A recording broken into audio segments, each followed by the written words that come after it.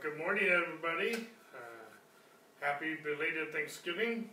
Hope you had a good Thanksgiving with family, friends, and good food. Gained a few pounds. And happy December as we enter the last month of the year. And with the bang, and with the I don't know if that's a good thing, but anyway, we'll make it a good thing. We had a good movie night last night. We watched The Heart of Christmas, put on by Charis Bible College, and so we had a very awesome turnout in a movie night last night. Just a couple of things for calendar. We do have our Bible study tonight at 6 o'clock, A Better Way to Pray, and it's probably our biggest group that we have all week, and so feel free to join us if you're local.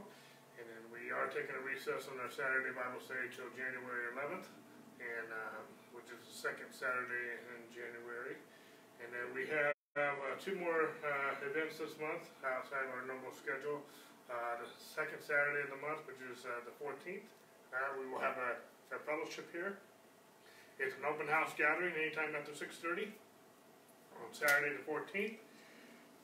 The last Saturday of the month, the 28th, which is a Saturday. I think I said that twice, but anyway, we're having a game night. Again, just an open house fellowship. We're going to play some games, fellowship, and both times we have good food and good fellowship. So feel free to come hungry, come bring a friend, anyone that is invited, and so feel free to join us for any of those things. So otherwise, outside of Saturday night Bible study, we don't have any interruptions in our service through the month of December. Everything is still scheduled. So, all right.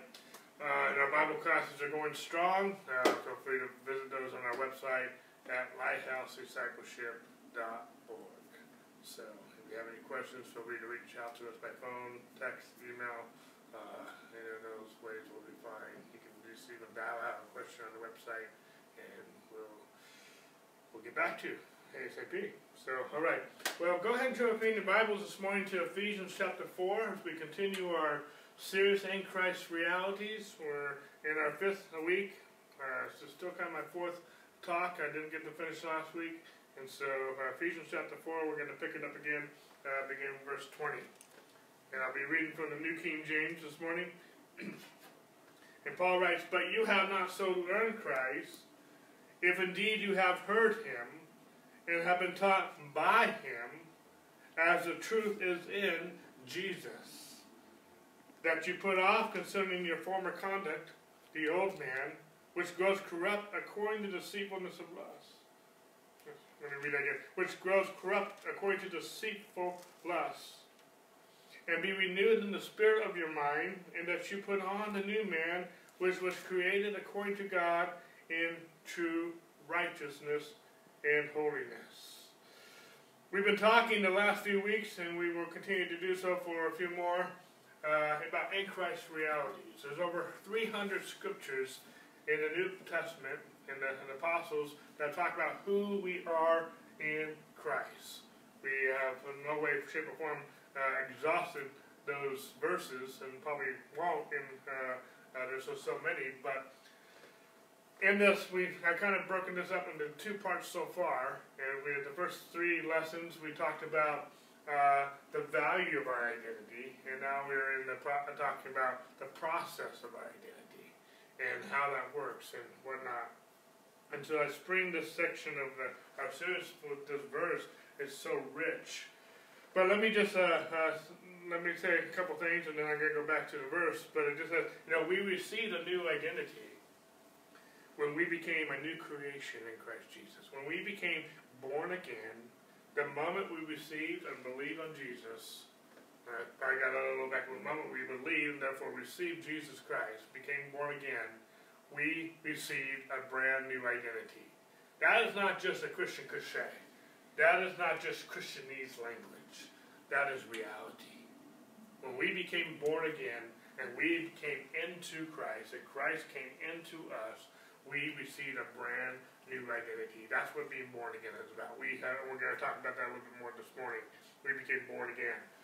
We realize this new identity through the process of renewing our mind.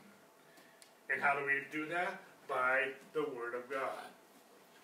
as we study the Word, as we see what the Word of God says that we are in Christ, and as we renew our mind, that word renew, as we renovate our mind, renew our mind to who we are in Christ.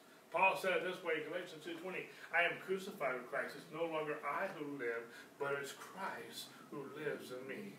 Church, that must be a living reality. I don't care what we're talking about, what we're doing in this life, in this Christian life, in this life. We don't just have a Christian life on Sundays and another life in the world. That is double standard. We're either in Christ or we're in Adam. We've been crucified with Christ. We are born again, and we have a new identity, and we realize this identity. We come into revelation of this identity as we renew our mind according to the Word of God. We need to renew our mind to what God says we are, who God says we are. Amen? We're born again. And if that's not a living reality in your life, you need to renew your mind. We're going to get into this later on today and next week, but we are transformed by the renewing of our mind. We're never going to see a transformed life if we don't renew our mind to who we are in Christ Jesus. It's not just a badge. It's not just fire in heaven and not hell. It's a living reality. Eternal life is not just going to heaven. Eternal life at its core is having a relationship with God through Christ Jesus. And so we can experience eternal life in that sense of having a relationship with God now. Praise God, we're going to see Him face to face. Praise God, we're going to be with Him for all eternity. But we can experience God now. It's not just a badge. It's not a religion. We don't preach religion here. We don't teach religion here. We teach against religion here. In other words, we hate religion. I'm not trying to be disrespectful, but we don't like religion. Even Christian religion, in that sense. I know I might offend some people, but we preach a relationship with God. We preach that we are born again. We're going to get into it. We are regenerated. We are born again. And we now we were alienated from the life of God. We've been translated out of the kingdom of darkness into the kingdom of His dear Son. We reckon ourselves to be dead to sin and alive to God in Christ Jesus. That is who we are. I'm not ashamed of the gospel of Christ, for it is the power of God unto salvation to everyone who believes. And so I'm not ashamed of this message. I have a relationship with God. And as I renew my mind according to the Word of God, who God says I am in Christ Jesus, I will not live that relationship. So we received a new identity when we became born again. We realized that new identity by the renewing our mind in the Word, and we rest and we're settled in that we're established in our new identity as we walk with Christ, as we walk with God, as we walk in the Spirit of God in this lifetime. And that's a lifetime of that. It's a process. God did not call us to be converts. God didn't even call us to be believers in once. He called us to make disciples of all nations. In that we are believers. And we believe. And there's a point of that. We receive salvation by believing. But at the same point in time, it's not just believing, receiving it, and now it's done. No, there's a process called discipleship. There's a process of being established in identity. Even a child, even though they're born, there's a process of adolescence. There's a process of childhood. There's a process of learning how to talk, how to walk, how to sit, how to function. We school them in school. We teach them manners. We teach them a responsibility. We give them chores, not just to learn an allowance. As a child, I thought that's all that was for. But it was actually to teach manners and responsibilities and whatnot. And I don't know how well I did with that, but it turned out our house is nice and clean. So, anyway, I was going to say something, I'll leave it at that. But it's just, we learn on a natural level, well, we have to be discipled on a spiritual level. We need to go into the mirror of God's Word and see who we are. We can't see our spirit. We can't see our innermost being naturally. We can't see it in the mirror. We can't touch it. We can't smell it. We can't hear it. We can't taste it. We can't use our natural senses. We can only see who we are in Christ by the Word of God. Amen? And it's a walk of faith, and we live from faith to faith. Amen? But going back into this scripture here in Ephesians, oh, sorry, I thought I had it on the screen. Excuse me 1 second.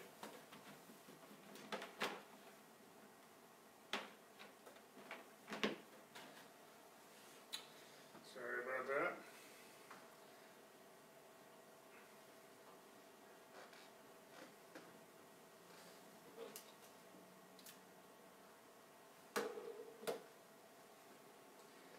Here we are, Ephesians 4, verse 20 to 24. But you have not so learned Christ, if indeed you have heard him and have been taught by him, as the truth is in Jesus. I'm going to pause here for a moment. But this phrase, so learned, that I talked about last week, means to be permeated, to be saturated. There's something that Paul wants us to so learn in Christ. And what are we to so learn? We're to so learn this truth that is in Jesus. We're to be taught. We are to be established. We're to so learn this truth that is in Jesus. And most of your translations will end with a colon at the end of verse 21. So Paul is going to expound on what this truth that is in Jesus that we are to so learn. And it's this, that you put off your concerning your former conduct, the old man, which grows corrupt according to deceitful lusts, and be renewed in the spirit of your mind. That's mainly what we're focusing on in this segment of our series. We're renewing our mind to who we are in Christ. That includes putting off our old man and putting on the new man, which was created according to God in true righteousness and holiness. We put off the old man and we put on the new man, but where do we do that? In the spirit of our minds. Paul wants us to so learn that the old man is dead. But we are to put on the new man, which is created according to God in true righteousness and holiness. We're going to be talking about righteousness a little bit this morning. My next teaching series in January, we'll have a whole series talking about righteousness, so this will be a very small version of righteousness this morning. But we are putting on righteousness. We are putting on holiness. We talked last week about a few things that we put on when we put on Jesus Christ. When we became born again, we became a new creation, first of all. We became a new person. We received a new nature. I don't know if I got my fingers right, but we have a new ministry, and we have a new message, and we have a new position in Christ Jesus. Well, today we're going to be talking about we have received a new righteousness. That comes with our new nature, and it is our new ministry. We have the ministry of righteousness. We talked about that last week. We have a message of righteousness. I'm not ashamed of the gospel of Christ, for it is the power of God unto salvation to everyone who believes. For verse 17 says, "For therein is the righteousness of God revealed." The gospel of Jesus Christ reveals the righteousness of God. We don't do righteousness to become righteous. We put on righteousness. We put on Christ.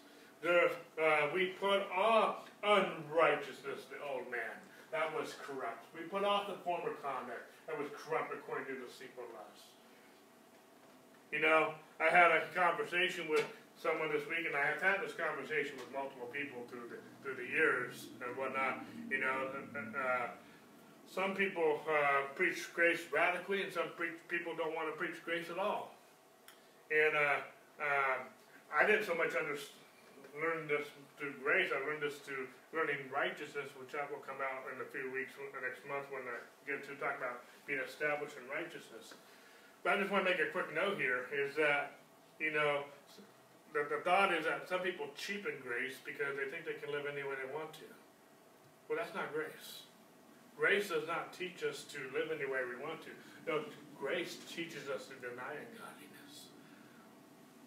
Grace is even in the conversation was that most people know what sin is. Well, it's not just what we shouldn't do as far as steal, kill, destroy, lie. But at the same point in time, anything that's not a faith is sin. I know what I do. We're not always walking perfectly. It's not just what we don't do, but sometimes it's not what we don't do.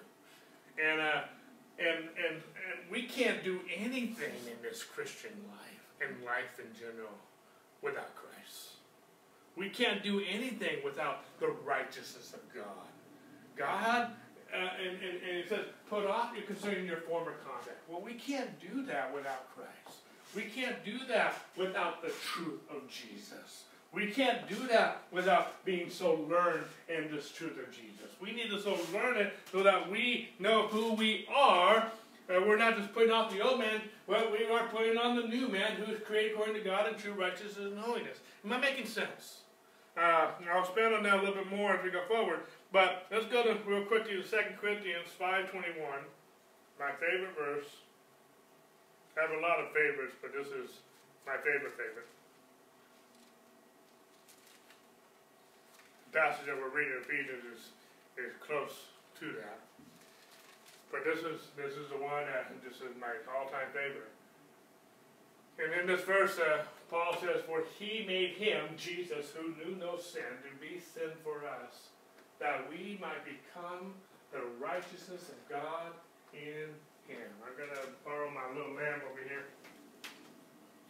to use this. "But he who knew no sin became sin, that we might become the righteousness of God in Christ Jesus." In Leviticus chapters 1 through 5, you'll have the Levitical law talks about 5 offerings. In chapter 1, it talks about the burnt offering. And in chapter 4, it talks about the sin offering. And the Levitical times, which I believe, when you understand the gospel, you can understand the Old Testament a lot better. Because it's always going to point to Christ. Jesus made a statement in John chapter 5, I think it is, but he says, "You search the scriptures, for you think in them you have salvation," paraphrasing. "But the scriptures testify of me." So, even in the Levitical law, I believe in many ways is an allegory, an illustrated version of what Jesus accomplished for us. The Old Testament was a temporary. It was like a band-aid. It was like, it was just a temporary, but Jesus fulfilled all righteousness. Jesus fulfilled it once and for all. The Old Testament was types and shadows of the real thing. I'm not following a shadow. I'm following Jesus. I'm not receiving a shadow, a type, an illustration. I'm receiving the real deal, Jesus Christ. But in the Old Testament, it talks about the burnt offering and sin offering. I'll deal with the sin offering first. Both of them, the sin offering and burnt offering, when the person bought a lamb. Now, when they bought a lamb, they had to bring a lamb without blemish, without spot, without wrinkle, without any defect. And it had to be perfect, because it represented the righteousness of God, without sin. He who knew no sin. Jesus had no guile in him. There was no reproach. There was no iniquity. There was no sin in him. Not only did he not commit a sin, but he was not born into sin. Adam is a man of sin. Adam brought sin on the whole. Even if we never committed a sin, if we're not born again, we're still in Adam, and we have sin. The word sin that's being used here is a noun. It's not talking about a verb. He became sin. He became sin. And Jesus, we're in the Christmas season now. We're talking about Jesus being born of a virgin. Well, why did he have to be born of a virgin? It's the male that carries the seed, not the female. And Jesus had to be born of a new. Adam is called the first Adam, where Jesus is called the second or the last Adam. There's 2 Adams. And Jesus is born of a virgin because he's born of the Holy Spirit. He's born of God. He's the Son of God. He's not the son of Adam. He's the Son of God.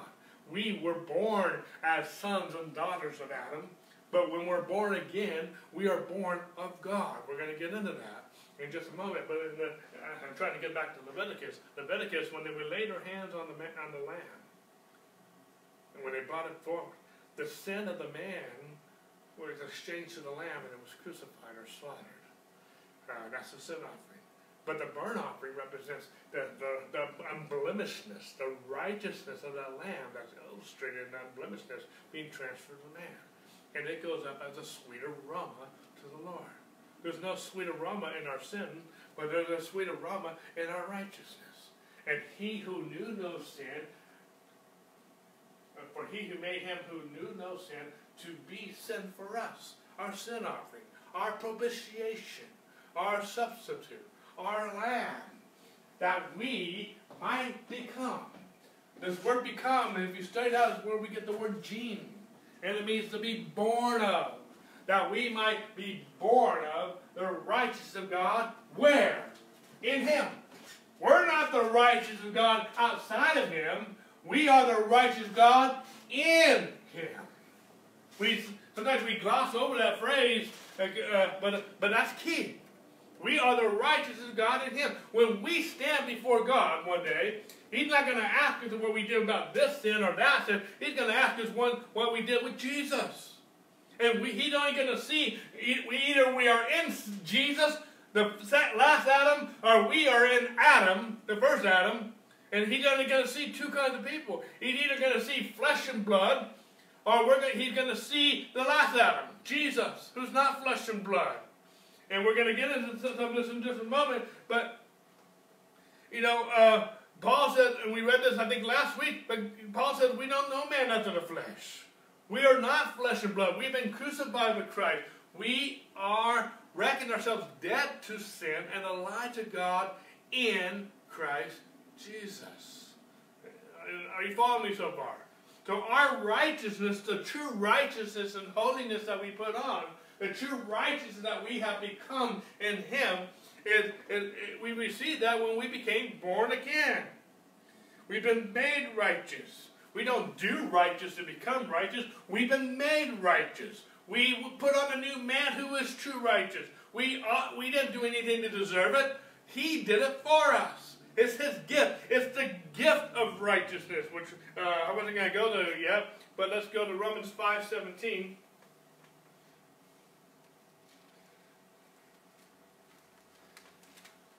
And it says, for if by the one man's offense, Adam, the first Adam, death reigned through the one, Adam, much more those who receive the abundance of grace and of the gift of righteousness will reign in life through who?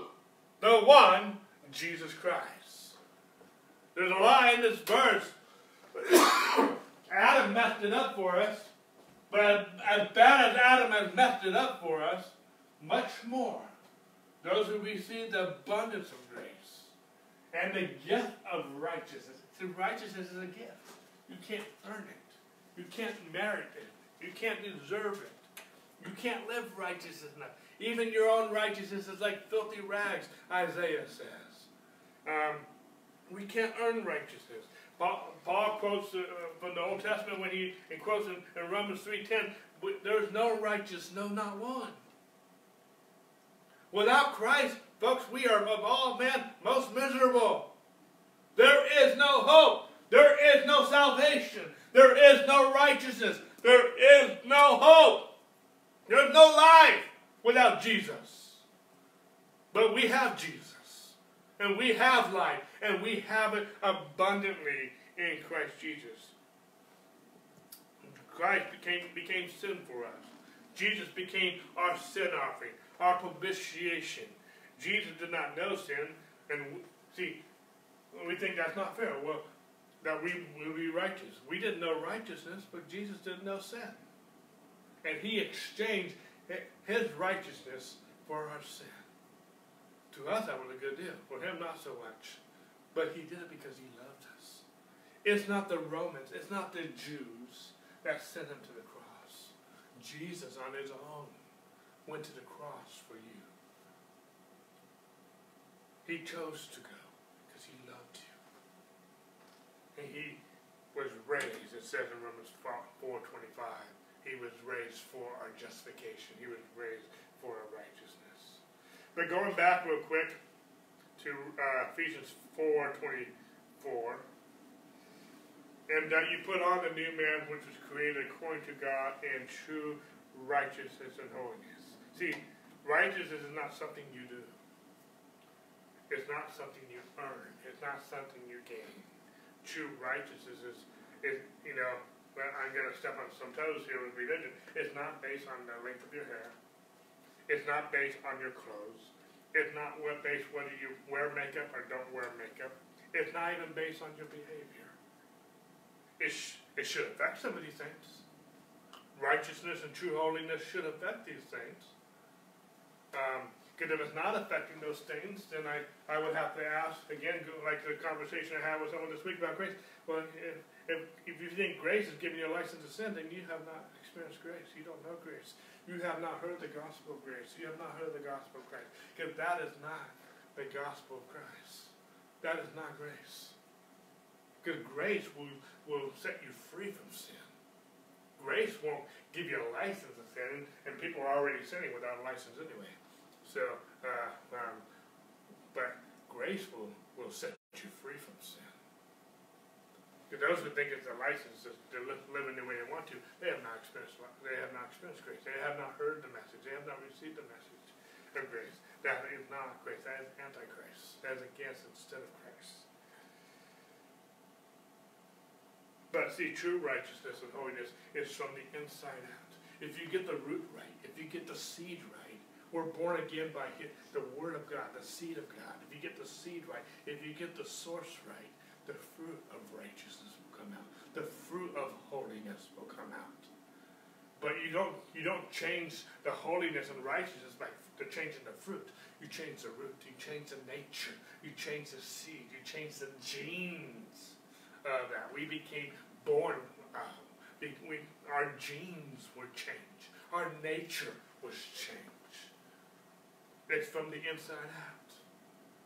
And so my heart in this church, our heart in this ministry, everything we do from our church to our Bible studies to our Bible classes, and as we grow, as we have different kinds of youth and children's ministries and men's and women's ministries and all kinds of ministries, that at its core, at its foundation, is the righteousness and truth of the foundation of His throne. That has to be the foundation, because we can build on that. But if we don't have a good foundation of who we are and what we have, we can't build that. We are in Christ. And so, hopefully this is making sense. Religion will teach you it's based on your clothes. It's based on your hair. It's based on your makeup. It's based on whether you cover your head. Religion will make you weird. Some people think we're weird. Well, sometimes I think you're weird. You know, and they quote Andrew Womack. But religion will make you weird. But a relationship with God will make you be as God has ordained you to be, has destined you to be. Because every seed will produce out its own kind. We are born of the seed of God. And if we know God, if we know Christ, a relationship, every seed will produce out its own kind. Every dog begets dogs, cats beget cats, monkeys beget monkeys, plants beget plants, roses beget roses, humans beget humans. We are born of God. And it says in 1 John chapter 3, verse 2, when Christ is revealed, we will be like Him, because we will see Him as He is. And if you are not becoming like Him, then you haven't seen Him. But when you see Him in His glory, you will be like Him, for you see Him like He is. And so, if your revelation of God is religious, it will make you weird. But if you see Him as He is, it will make you genuine, real. And they will see, when they see you, they should see Jesus. This was the report of the apostles in the book of Acts. They could tell that these men had been with Jesus. They could tell how they talked, how they act, the Spirit of God, the power of God. They could tell. There's some people, they call themselves Christians, but they are an embarrassment to the body of Christ. They're an embarrassment. Some people don't want anything to do with God because that's the revelation they have because of what they're portraying. But people should be attracted. People were attracted to Jesus. They weren't always attracted to different religious people, but that the world would flock to Jesus. Not because Jesus condoned their sin. No, Jesus paid for their sin. He told them to go and sin no more. But He didn't judge them. He judged their sin. He crucified their sin. He told them to go sin no more. But His message was a message of mercy and grace. Not a mercy and grace to continue to sin. No, mercy and grace to stop sinning. And so the people came to Him he hung out with the publicans and sinners. Just go with me real quick to Romans chapter 10. Romans 10:10. We use this passage of Scripture when we lead someone to the Lord. And we lead them into what the church is called, in some ways, a sinner's prayer. Let me just make a footnote. I don't have a problem with people praying a prayer, but there's no such thing as a sinner's prayer in one sense. You won't find anywhere in the New Testament where they prayed a prayer to receive Christ. No, they heard the gospel, they believed the gospel, and received him. They heard it, believed it, and received Jesus. Actually, in the book of Acts, you'll see that they heard the word of God, they believed it, and were baptized. They heard it, and the baptism was an expression of what already took place in the heart. And so let me pick it up here in verse 9, Romans 10:9 and 10. It says that if you confess with your mouth the Lord Jesus and believe in your heart that God has raised him from the dead, you will be saved. For with the heart one believes unto righteousness, and with the mouth confession is made unto salvation. See, we believe unto righteousness. It's not based on our performance. First, we were addressing that we were created in righteousness. We were born of righteousness. Now I'm talking about we would believe into righteousness. What I'm trying to do, I'm trying to expose the misconception that we can perform to become righteous. No. We believe into righteousness. We believe unto righteousness. We heard the gospel. We believe Jesus. And we believe unto righteousness. Now, I want to make a footnote here. Let's go to verses 6 and 8 through 8 for a moment here. Same context. But the righteousness of faith speaks in this way. Paul's quoting here from Deuteronomy chapter 30. Do not say in your heart, who will ascend to heaven? This is to bring Christ down from above. Or who will descend into the abyss? That is to bring Christ up from the dead. But what does it say? The word is near you, in your mouth and in your heart. That is the word of faith which we preach. There's a lot here, and I don't know about you, but through the years I just kind of glossed over that because I didn't really understand all that. Sometimes we do that. We don't understand something, so we just gloss over it. You know, and so sometimes it's important that we pause for a moment and find out what's he saying here. Paul's quoting from Deuteronomy chapter 30. All Scripture will teach the gospel. You got to remember that when Paul preached, when Jesus preached, when the apostles preached, they didn't have the New Testament yet. They preached the gospel with all Scripture. What Scripture did they have? The Old Testament. So they preached the gospel with the Old Testament. And so we have both the Old and New Testament, so we have things they didn't have. And that's why the early church, they were committed steadfastly to the apostles' doctrine, to fellowship, to the breaking of bread and the prayers. The apostles' doctrine, because the apostles were gifted by God in a sense to put the Scriptures into a doctrine that we believe. And so we need to be founded on the apostles' doctrine. Okay? And so that's a whole other sub-teaching. I'm not going to go there. We talked about that a few weeks ago. Here in verses 6 through 8, Paul's quoting again from Deuteronomy 30, and he's saying, in other words, what he's teaching here is that Christ has already provided righteousness through his death, his burial, and his resurrection. In other words, Jesus already came from heaven. We don't need to bring Christ down again. He already came from heaven. That's what we celebrate Christmas. He already came from heaven. He lived on the earth. He lived a sinless life. He lived a holy life. He went to the grave. He conquered death. He rose from the dead. He already went down to hell. He took the keys. He already came from heaven. He already went down to hell. He already rose again. He's already done that. We don't need to do that again. Jesus already accomplished righteousness for us. That makes sense? Okay? That's in a nutshell, that's what Paul's teaching here.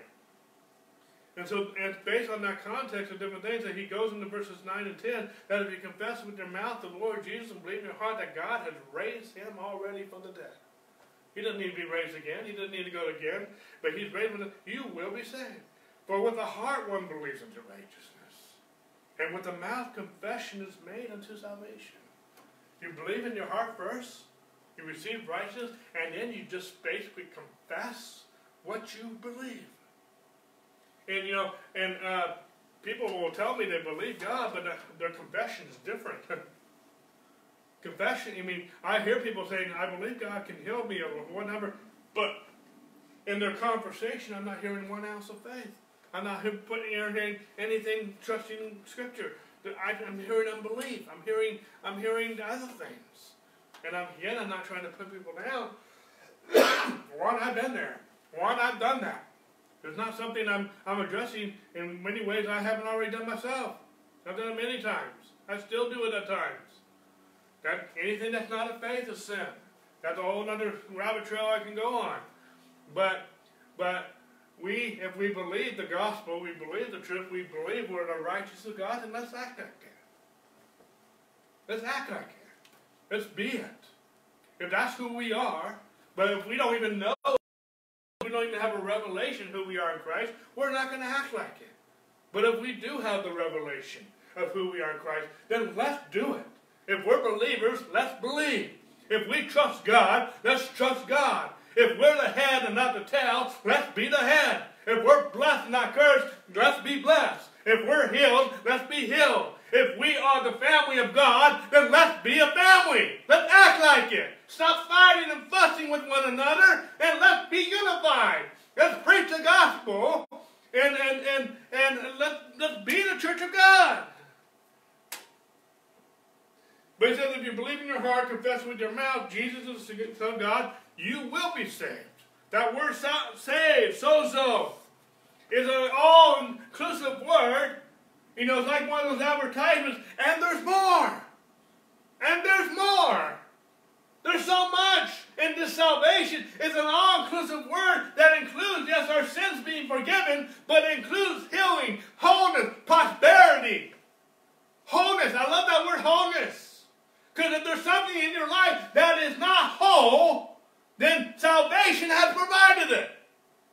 You know, people talk about cheapening grace is because people think it's a license sin. Well, when we don't take the fullness of what Christ has done, we cheapen grace. We're saying that Christ, you went through the cross to give me an eternal inheritance, an eternal redemption, but I'm not going to use all of it. Or any of it. That's cheapening grace. That's antichrist. That's against Christ. God's not glorified in that. But God wants to be glorified in the Son. He says, ask in my Father's name that the Father might be glorified in the Son. Because Jesus has accomplished a great salvation, a great inheritance in Christ Jesus. It's not in the world. It's not in our religion. It's not in our performance. It's in Christ.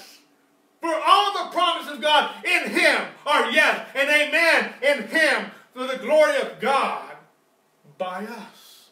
But they're in Him. There's a treasure, but it's in Him. There's promises, and all of them are already yes and amen. And anytime we say no, where God says yes, we cheapen grace. Even anytime God says amen, and we say no, not yet, we're not qualified, or that's too good to be true, we cheapen grace. Grace is not a license to sin. Grace is the power to be free from sin. Righteousness is the power to be free from sin. We awake to righteousness and sin not. 1 Corinthians 13:34. But we are the righteous of God. We are the children of God. We are been redeemed. Then let's live like it. Not just to stop sinning, but let's do it to move some mountains. Let's do it to heal the sick. Let's use it to raise the dead. Let's use it to set free those who are oppressed. For the Spirit of the Lord is upon us. Let's go there real quick. Isaiah 61. I wasn't going to go there. But I'm preaching myself happy this morning. So, to quote Joseph Prince.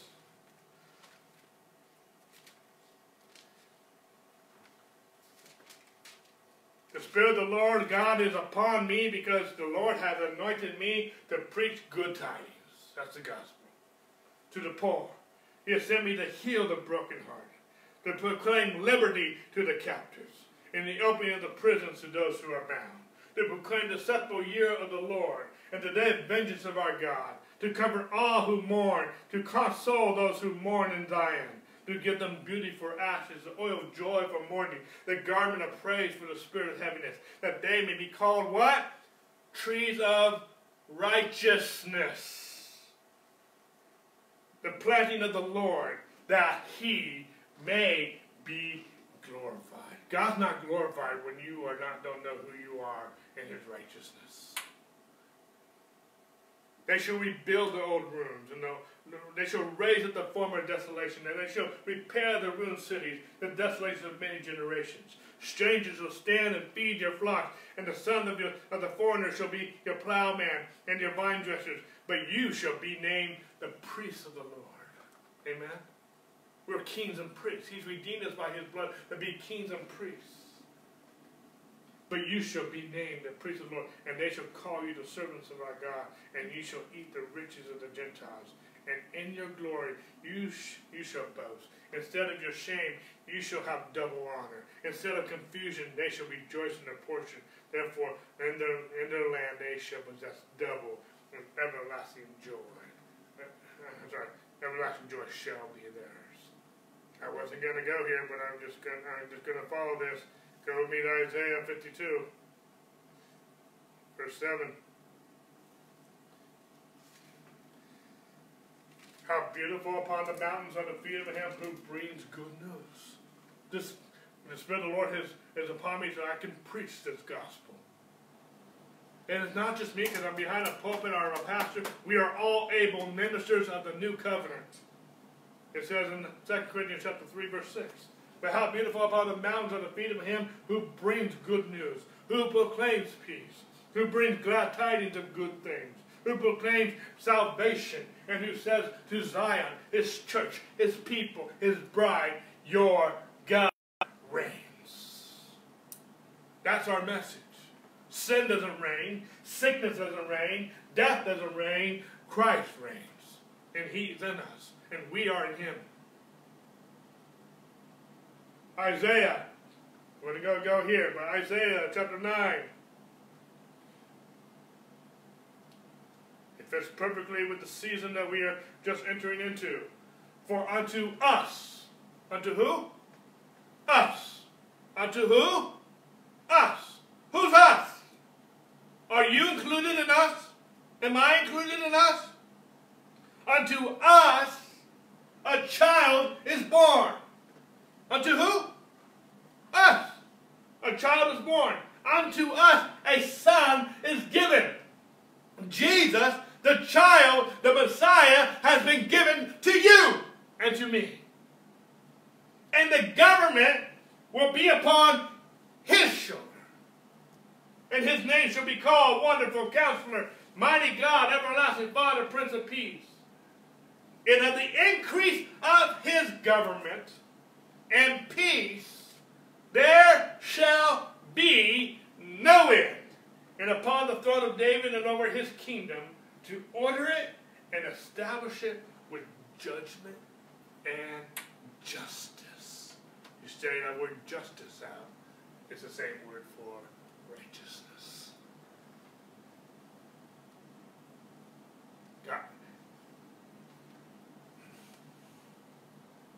Our government is not in control. Sin is not in control. The kingdom of darkness is not in control. No, the government is upon his shoulder. And this child, whom the government is on his shoulder, has been given to us. It's the greatest thing we can receive. That makes sense? We have received this righteousness of God. Jesus has made righteousness, salvation, available to every man. You believe your way into it. It's not. That's what I'm trying to communicate this morning. It's not based on something we do. It's based on something we believe. By grace you are saved through faith. We live from faith to faith, from grace to grace, from glory to glory. From the glory of the old covenant to the glory of the new. which is the ministry of conduct, the ministry of righteousness, the ministry of the Spirit, the ministry of reconciliation, which I've talked about the last couple of weeks. Am I making sense this morning? I've got some rabbit trails. Let's go with me real quick to Ephesians 5.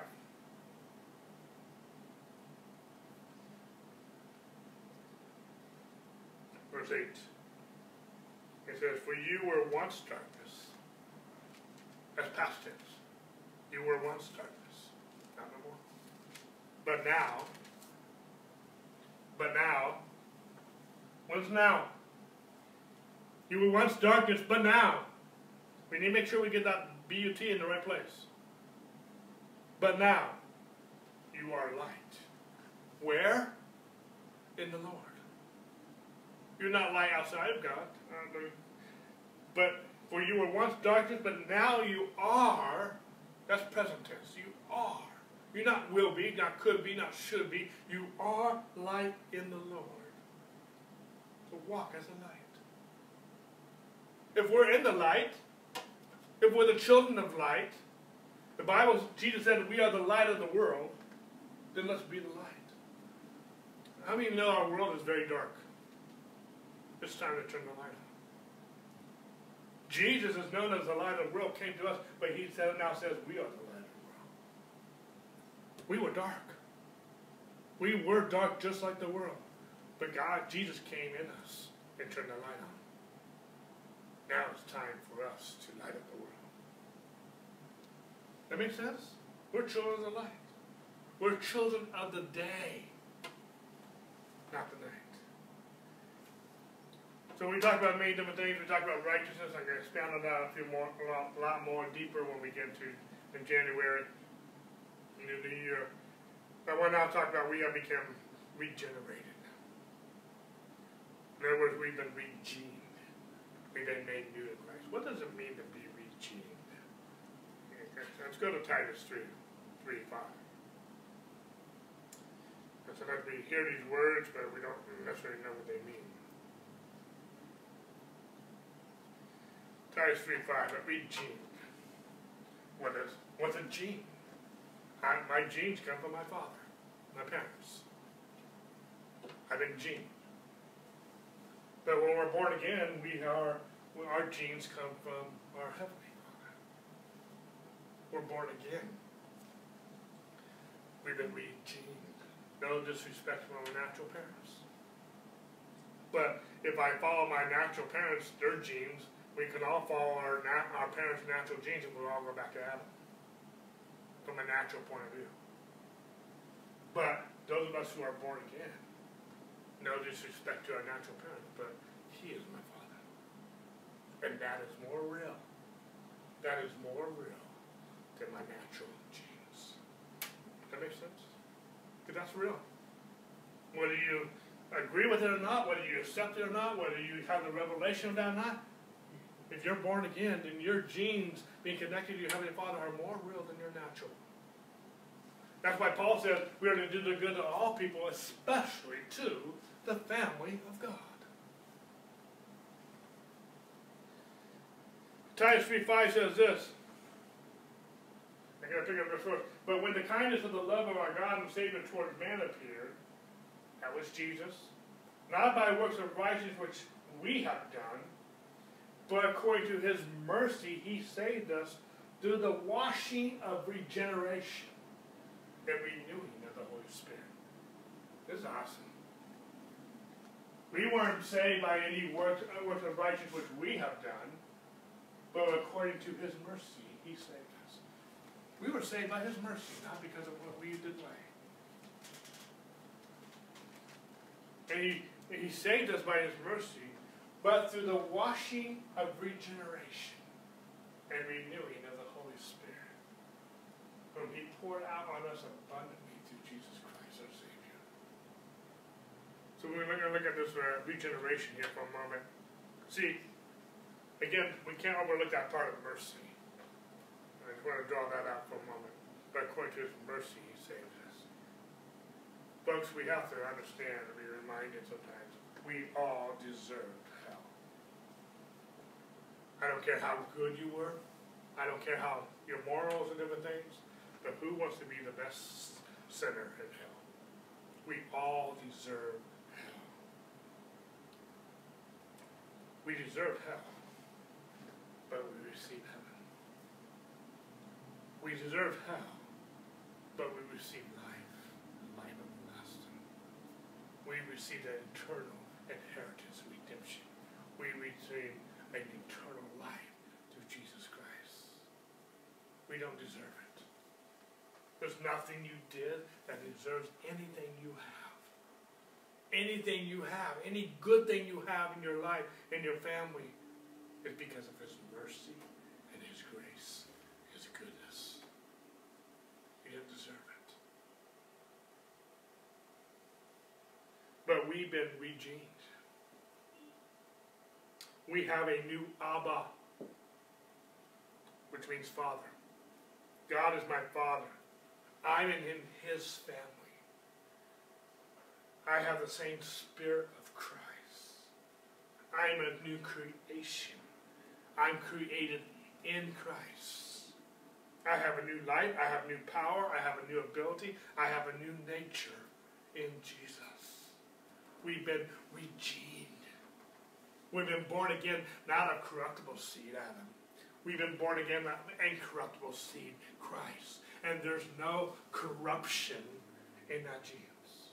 There's no generational curse. There's no generational sickness. There's no generational addiction. There's no generational anything, because there's only one gene, Christ, our Abba.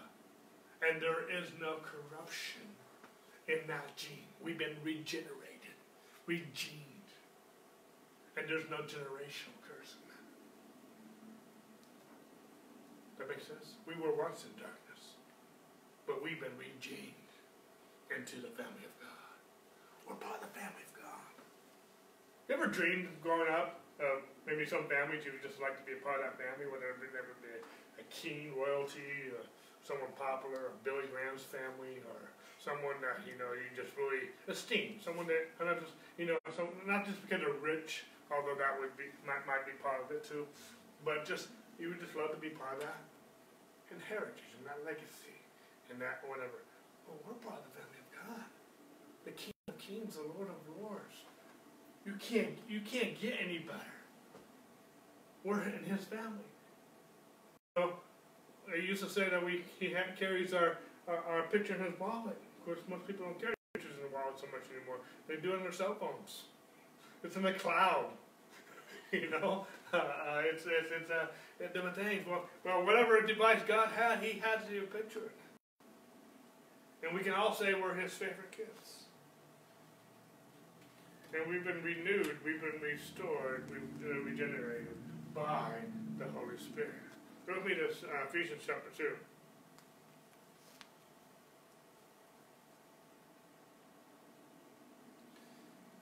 Verse 1.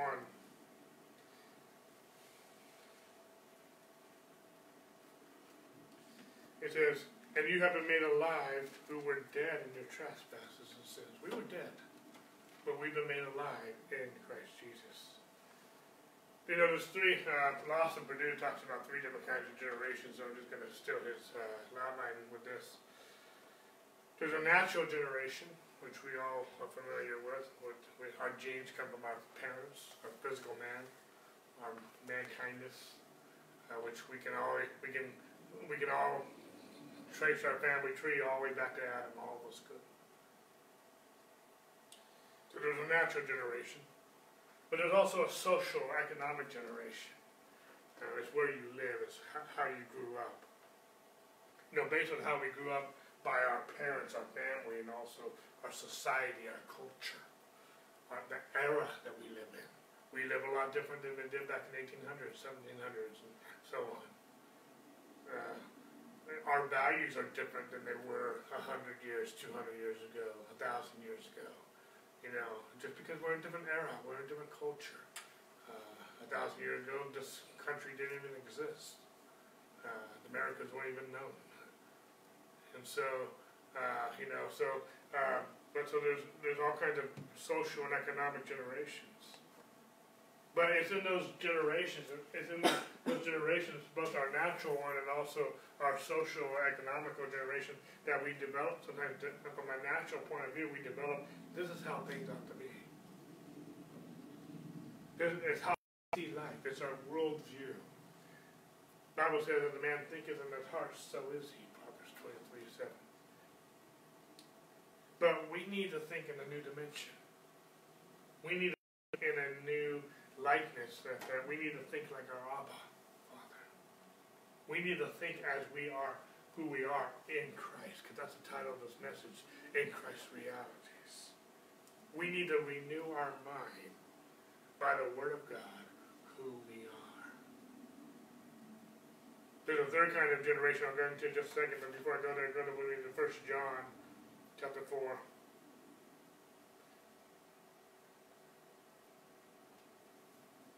Verse 17. Love has been perfected among us in this way that we may have boldness in the day of judgment. This is the phrase I just want to piggyback on, because as he is, so are we where? In this world.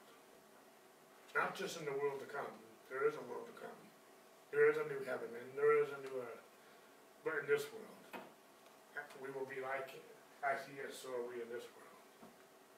And if you don't think like that, if you don't think who you are in him, if you don't change the way you think, you can't go there in the natural.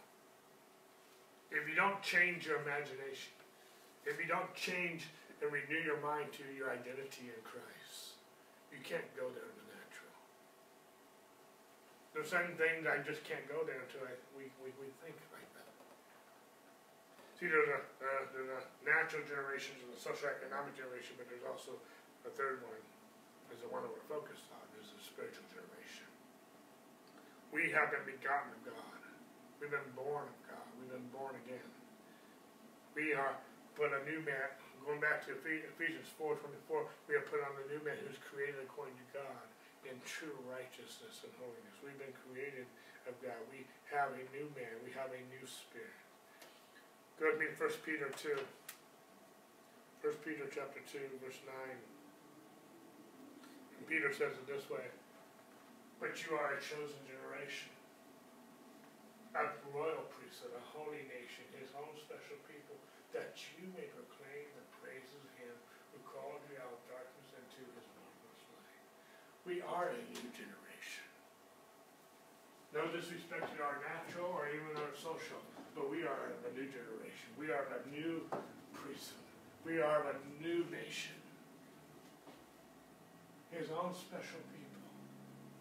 For what purpose?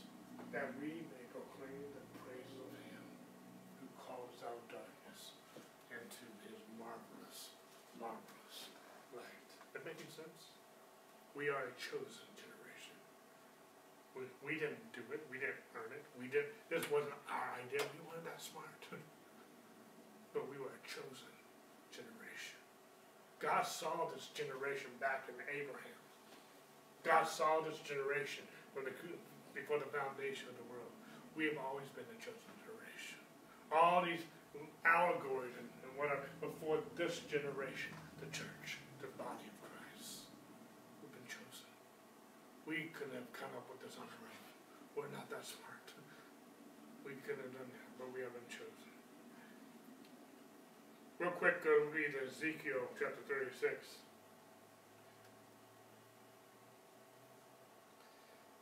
Gonna pick it up verse 26.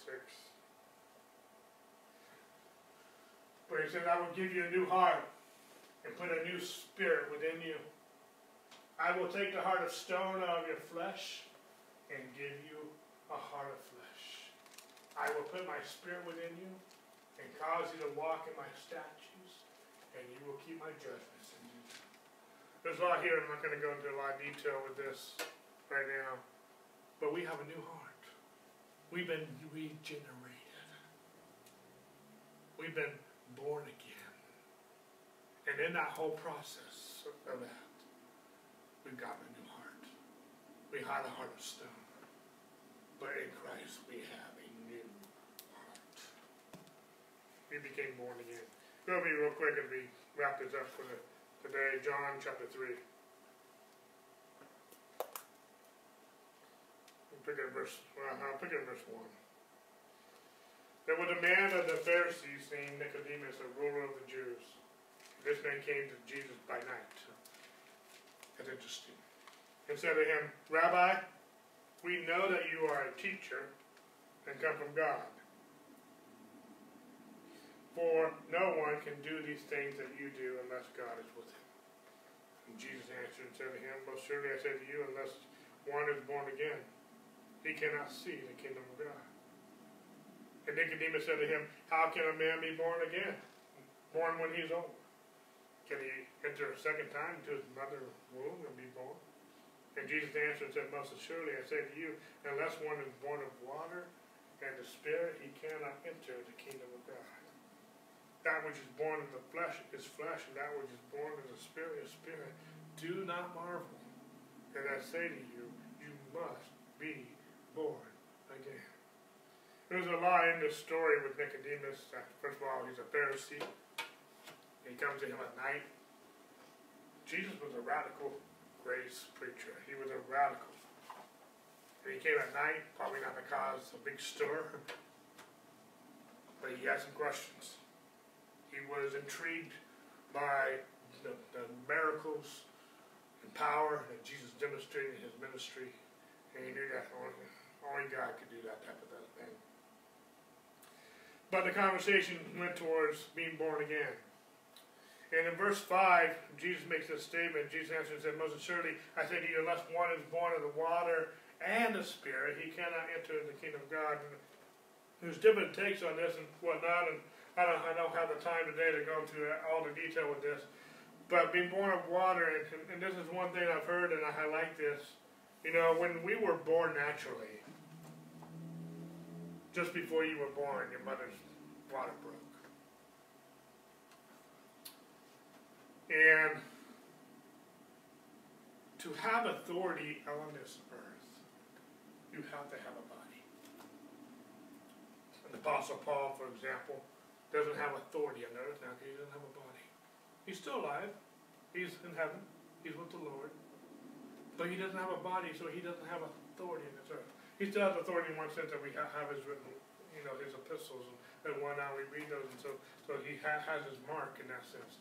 But he can't heal the sick. He can't raise the dead. He can't do things because he doesn't have a body. We have to have a body to have authority. See, once you die, you lose that authority. You can't be born again unless you're first born naturally, and then also being born spiritually. You have to be born of the flesh and born of the Spirit. That makes sense? And so there's one view on this, and I like that. In other words, there's whatever is flesh, and whatever is spirit, spirit. And there's an outward man, there's also an inward man, there's a physical man, and there's also a spiritual man. And God made man in his likeness. God made man in his own image. Adam, I believe, in many ways, made flesh and blood in this, where I don't want to go off on this too much. There's a whole can of worms, but he made the man of sin. But more importantly, our spirit man died with Adam. But through Christ, we've been born again. We've been regenerated. In other words, what I want to really do the Word. We believe the Word. And the Word, like a seed, took root on the inside of us. And we became a new creation in Christ. We're not just born of flesh. We are born of God. And His Word, His nature, His seed took up residence on the inside of us. And we became born again. Because we're born again, we are born into victory. We are born into authority. We are born into health. We are born into wealth. We are born into righteousness. We are born into wisdom. We are born into the new covenant. We are born into the family of God. 1 Peter 1:3 says this. think we looked at this last week. 1 Peter 1:3 says this, but blessed be the Father of our Lord Jesus Christ, who according to his abundant mercy has begotten us. That phrase begotten is born up. We've been born again to a living hope through the resurrection of Jesus Christ from the dead. We've been born again into a living hope, into an inheritance that we have in Christ. We did not do anything to earn it. We didn't do anything to deserve it. We inherited the blessing of God, the life of God in Christ. So what happened when we believed in Christ? We were created brand new. We were destined to the seed, and we have received an inheritance into the family of God. Talked about a lot of different things this week and last week about who we are in Christ. I have not exhausted this. We're going to pick this up next week as we get into Romans chapter 10. And we're going to, Romans chapter 12, we're talking about renewing our mind. We're still talking about being renewed. We've been born again. We have a new identity. But we need to be reprogrammed. And just to let you know, this whole renewing the mind is a lifetime. It's not just you get it now. There's a starting point. There's a revelation moment where that starts. But we must keep renewing our mind. Why? There's many reasons why, but one of them, we get information all the time in this world. And we have to detox from that. And we have to be renewed who we are in Christ. We just need a reminder. We need to be reminded who we are. We need the mirror of God's word to be reminded, you know what, this flesh is not who I am, this is who I am. And I'm not going to live by the flesh. To be carnally, naturally minded is death, but to be spiritually minded is life and peace. And I'm going to let my mind, my life be governed, be governed by Him, who I am in Him, not by this flesh. Again, I'm not just flesh, but I'm born again. I've been regenerated. I am the righteousness of God in Him. I am the head and not tail. I am above and not beneath. I am a child of God. I am born of God. I'm God-born. I'm His child. I see and so am I in this world. I've been regenerated. And so this is the process of identity. We've already been born again. It's not the process to get our identity, but it's a process of renewing our mind to our identity. That makes sense? And we need that. It's called discipleship. That's why Jesus has called us to make disciples of all nations. He didn't just tell us to be converts and now we're on our own. Even a child, if I'm naturally speaking, a child, we teach our child the values of life, the principles of life. We educate them. We send them to school. It's a parent's responsibility to train a child the way they should go. We're not dependent on our educational system. When it's good, I thank God for it. When it's bad, I don't. Because God didn't do that. But it's a parent's responsibility to train a child the way it should go. And God can give you the wisdom and whatnot to teach and train your child, even in this dark world that we live in. Because we are the light of the world. We have the Spirit of God. And we have everything that we need for life and godliness in the knowledge of Jesus Christ. And so we have everything we need. And so, that making sense? In one sense, it's not the church's responsibility to train our children. I pray that we will grow. We have children's church and we have children's ministries. But it's the parents' responsibility. Our job is to help the parents do their job. And so that's our job. And so we have a part to play of mentoring all people there. Does that make sense? I don't want to get off on that nerd too much. But we're talking about in Christ realities because who we are in Christ is real. But we need to renew our mind to that. Lord, we worship you this morning. We exalt you. Lord, we end this Thanksgiving weekend. Lord, we just pause in the middle of our busyness and we just say thank you. Thank you for the cross. Thank you for Jesus. Thank you for our Messiah. Thank you for our Redeemer. Thank you for life. Thank you for everything we need. Thank you for righteousness. Thank you for regeneration. Thank you for the word. Thank you for the written word so we can study to show ourselves approved. Thank you, Lord, for all these things.